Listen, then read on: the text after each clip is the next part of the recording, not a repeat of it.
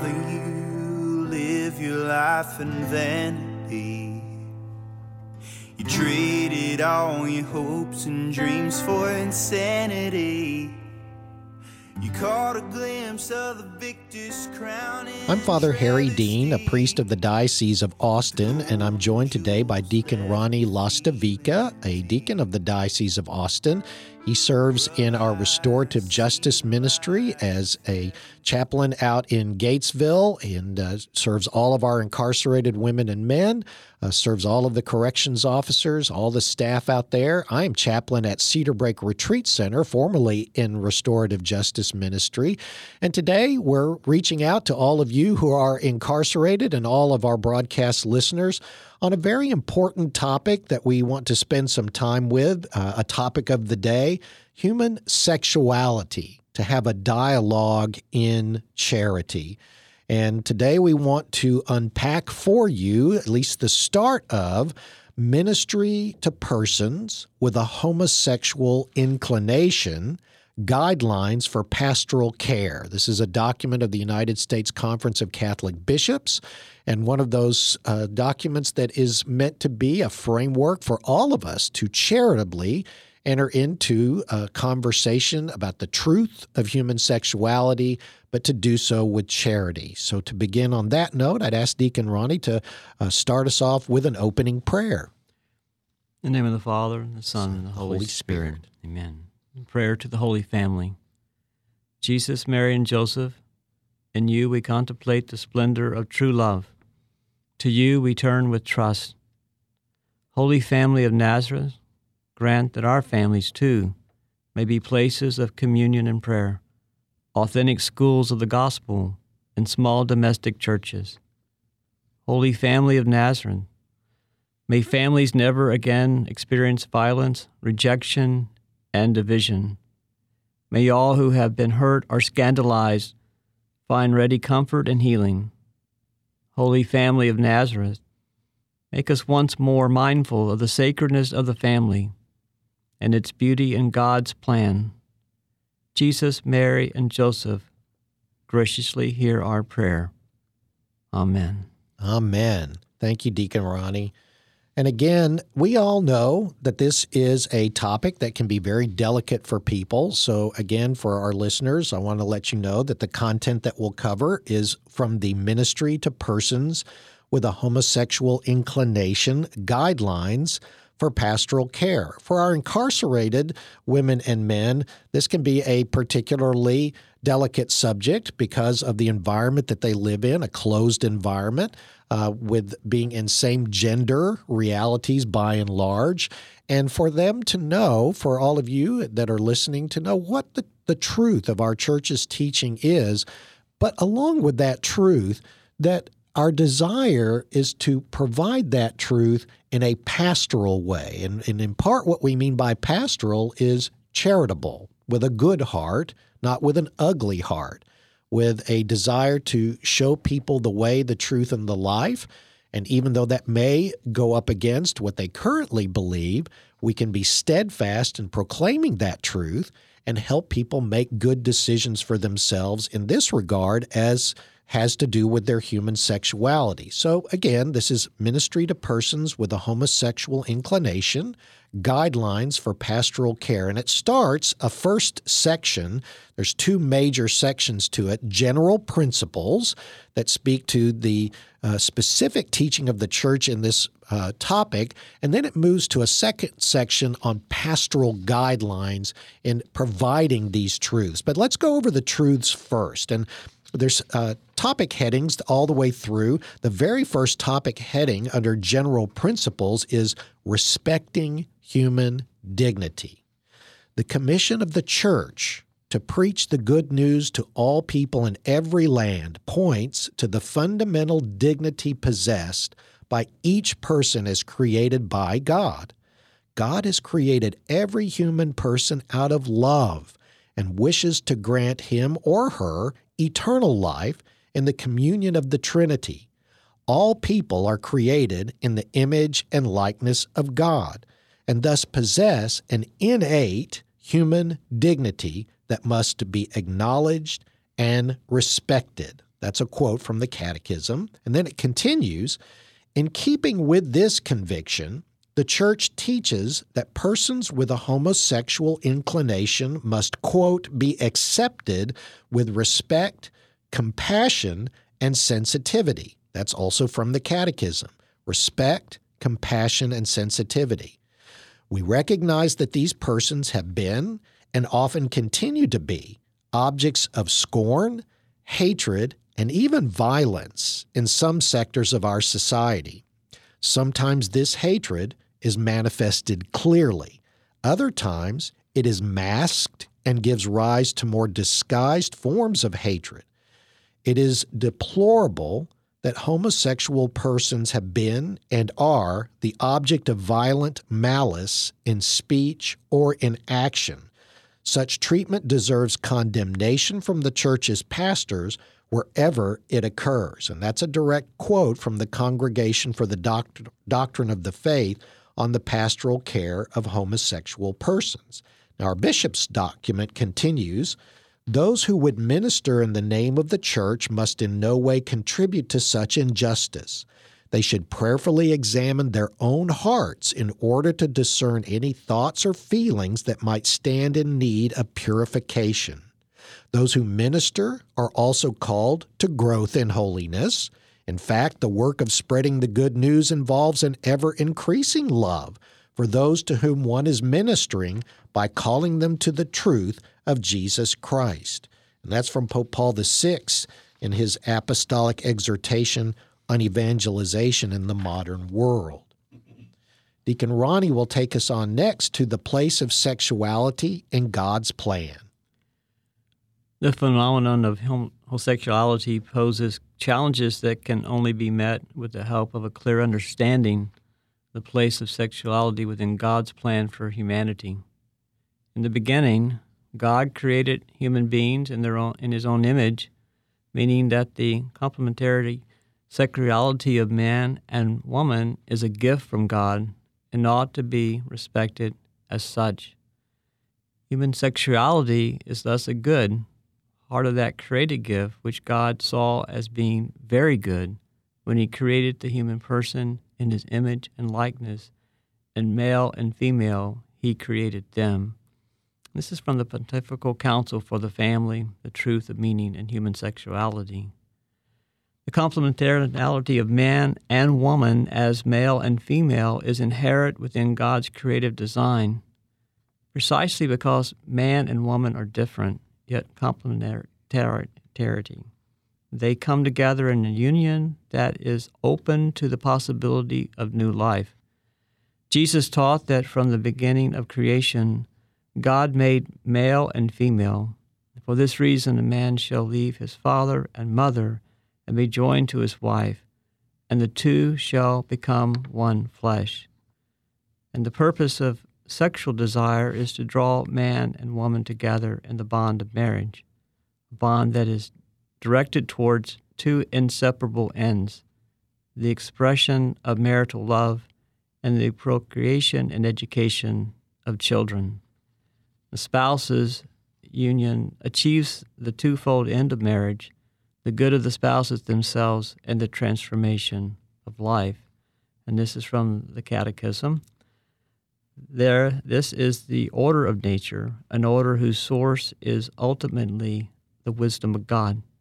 To the extent that man and woman cooperate with the divine plan, by acting in accord with the order of nature, they not only bring a fulfillment of their own individual human natures, but also accomplishment of the will of God.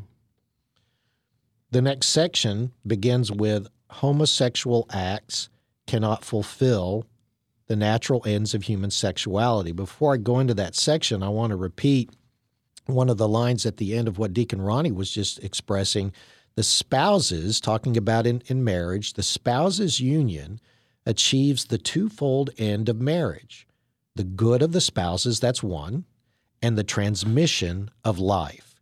So that's going to be important, and you're going to hear that thread all the way through this document, that what we're standing on as a Catholic faith and as the truth of our faith about human sexuality is that God intends it to be situated in this union of man and woman for the good of that union and for the transmission of human life.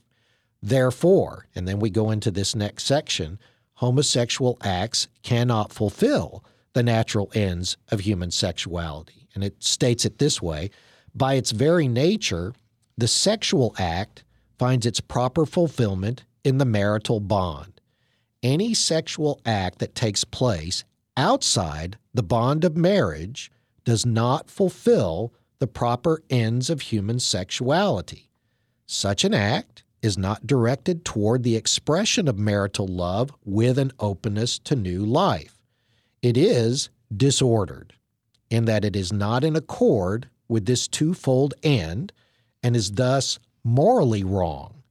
Sexual pleasure is morally disordered when sought for itself, isolated from its procreative and unitive purposes. So you hear that being repeated, and it's going to keep going all the way through. And we're talking about what our human sexuality is ordered towards. So when we're talking about homosexual realities, there's not the only place where this disorder can occur. This can also occur when people are having sexual experiences outside the married bond as heterosexuals. So everybody is kind of on notice here that the proper sense, the way God made the human person, that the sexual act is only to be found within the bond of marriage. And of course, as we all know, we are very far from that right now in our society. And it's not just in a homosexual community that this occurs, but in the heterosexual community as well.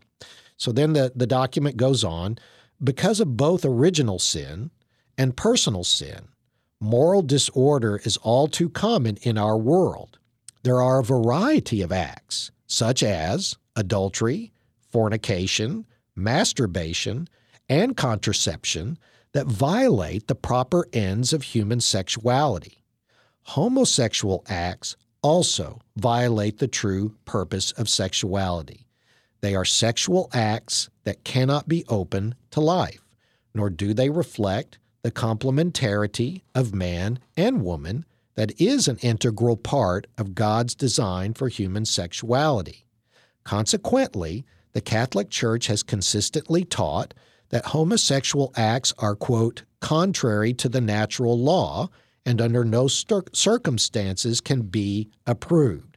That's also from the Catechism and from the Congregation for the Doctrine of the Faith, Declaration on Certain Questions Concerning Sexual Ethics. And then it goes on, in support of this judgment, the Church points not only to the intrinsic order of creation, and I know we use some language in here that may not exactly be table talk language for folks out there. Intrinsic, the best I could try and communicate that means it's part of it. It's something that can't be separated from it, just like milk is white. White is intrinsic to milk as we understand it. Well, in support of this judgment, the Church points not only to the intrinsic order of creation, but also to what God has revealed in sacred Scripture. In the book of Genesis, we learn that God created humanity as male and female, and that according to God's plan, a man and a woman come together and the two of them become one body. They're citing Genesis chapter 2, Genesis chapter 1, gets repeated again in Matthew chapter 19, Mark chapter 10, Ephesians chapter 5. Whenever homosexual acts are mentioned in the Old Testament, it is clear that they are disapproved of as contrary to the will of God. Genesis chapter 19, Leviticus chapter 18, and chapter 20. In the New Testament, St. Paul teaches that homosexual acts are not in keeping with our being, created in God's image, and so degrade and undermine our authentic dignity as human beings. He tells how homosexual practices can arise among people who erroneously worship the creature rather than the Creator. And that's going to be another strand that goes through this document as a theme. that the gravitation to homosexuality, they're going to make a case, is something of human origin, not of divine origin. And we're going to stand on that as a truth of our faith. And then he quotes St. Paul from the first chapter of the letter to the Romans. Therefore, God handed them over to degrading passions. Their females exchanged natural relations for unnatural, and the males likewise gave up natural relations with females and burned with lust for one another. Males did shameful things with males, and thus received in their own persons the due penalty for their perversity. St. Paul listed homosexual practices among those things that are incompatible with the Christian life. So first he does that in Romans chapter 1, and then they also cite 1 Corinthians chapter 6 and 1 Timothy chapter 1. And the next section Deacon Ronnie will take us into is that the homosexual inclination is not itself a sin. There's some confusion on this, so Deacon Ronnie's going to take us into clearing that up. While the church teaches that homosexual acts are immoral, she does distinguish between engaging in homosexual acts and having a homosexual inclination. While the former is always objectively sinful, the latter is not. To the extent that a homosexual tendency or inclination is not subject of one's free will, one is not morally culpable for that tendency. Although one would be morally culpable if one were voluntarily to entertain homosexual temptations or to choose and act on them, simply having a tendency is not a sin. So I think that's a very important distinction for us to sit with, that temptations are going to be part of our daily walk. They're out there. And the question is whether we let them go by or whether we're going to show attention to them. That's an act of our will. And we also draw more importantly on our sanctifying grace that God supplies us to overcome those temptations. And as we move on further into the document, what we're going to find is as the church accepts the reality of homosexual relationships, what she is going to put forward is there is another way. Even if I'm in that inclination, and as you just talked about with grace and will, we get to unpack that here in a little bit. So consequently, the church does not teach that the experience of homosexual attraction is in itself sinful. The homosexual inclination is objectively disordered. For example, it is an inclination that predisposes one toward that what is truly not good for a human person. And this is, again, we're sourcing from the Catechism. Of course, heterosexual persons not uncommonly have disordered sexual inclinations as well. As we mentioned previously, it's not enough for a sexual inclination to be heterosexual for it to be properly ordered. For example, any tendency towards sexual pleasure that is not subordinated to the greater good of love and marriage is disordered, in that it inclines a person towards a use of sexuality that does not accord with the divine plan for creation. And so we've changed that whole relation to more of a personal objective use of someone else versus an other-centered use of a love that you would have in a marital spousal relationship. Which, as the document has already said a couple of times, and it's going to keep saying, can only be found in the sacred bond of holy matrimony. So for all of us listening out there, and we get all riled up about homosexual activity, well, let's consider as well that what this is saying is equally disordered is when we go out and have casual sex with people on a Saturday night because we went to the club or the bar and hooked up, as they say these days, and then went home with somebody. Every bit as disordered. It is not situated either within the bond of matrimony for the good of that union or procreation. So I think it's fair for us to kind of understand that and have us all be aware of what we're surrounded by in our culture and society today as such an embracing of what we understand to be a disordered use of human sexuality. There's an intrinsic disorder of what is directed towards that which is evil in all cases. there is also the accidental disorder of what is not properly ordered by right reason, which fails to attain the proper measure of virtue. And this is also supported by the Congregation for the Doctrine of the Faith on pastoral care for homosexual persons. It is critically important to understand that saying a person has a particular inclination that is disordered is not to say that the person as a whole is disordered. And I think it's a very important part, because nor does it mean that one has been rejected by God or the church.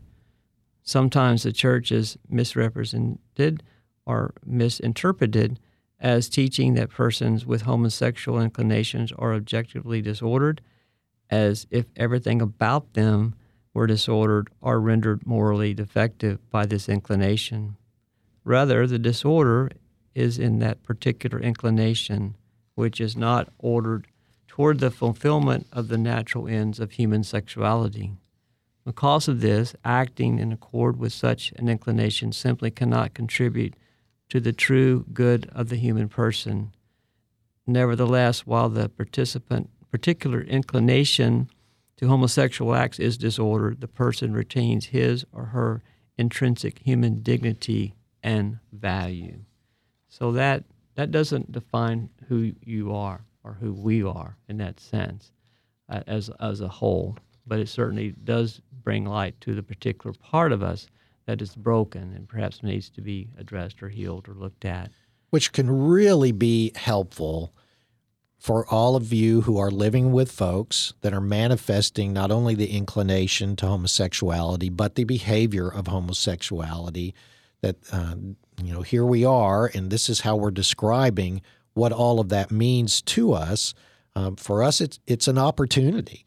It's an opportunity for us, as God gives us the occasion in concrete moments of our lives, to express these truths of our faith, to do it without fear, without a need to want to do violence to other people in word, thought, or deed, to look down on people and belittle them for these inclinations or these behaviors, but instead, this is an opportunity for evangelization. This is an opportunity for witnessing, and for us to hold ourselves accountable for our own human sexuality and make sure that we're not talking out of both sides of our mouths while I point finger at someone with a homosexual inclination. If I'm off sleeping around with a bunch of people, then I'm every bit as disordered as someone who's practicing in that manner of human sexuality. And we use the model from the prayer that we open with in this session, which is the Holy Family and that most chaste life, the importance of that sense of that chaste presence, especially in a community that is not practicing those particular ways of life that bring greater life into a much fuller and fulfills a void, perhaps, that only the Lord can supply. And furthermore, it's not only sexual inclination that can be disordered within a human person. Other inclinations can likewise be disordered, such as those that lead to envy, malice, or greed, and we see that on display quite often. We are all damaged by the effects of sin. There's this collateral damage that sin has for all of us, which causes desires to become disordered. And simply possessing an inclination does not constitute a sin, at least to the extent that they are beyond one's control. Acting on such inclinations, however, is always wrong. Circumstances may affect the degree of culpability in individual cases, but to will homosexual acts is always wrong. In fact, circumstances may exist or may have existed in the past which would reduce or remove the culpability of the individual in a given instance, or other circumstances may increase it. What is at all costs to be avoided is the unfounded and demeaning assumption that the sexual behavior of homosexual persons is always and totally compulsive and therefore inculpable. And this is from the Doctrination of the Faith on the pastoral care of the human sexual person. And many of our cultures have difficulty understanding the Catholic moral teaching because they do not understand the morality has an objective basis.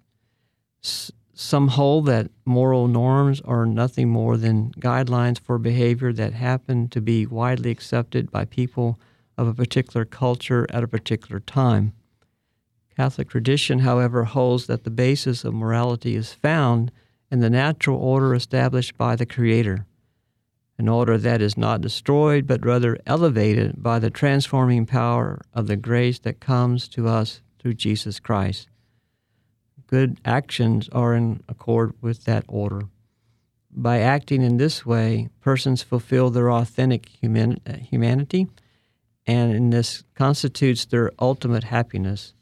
Immoral actions that are not in accord with the natural order of things, are incapable of contributing to true human fulfillment and happiness.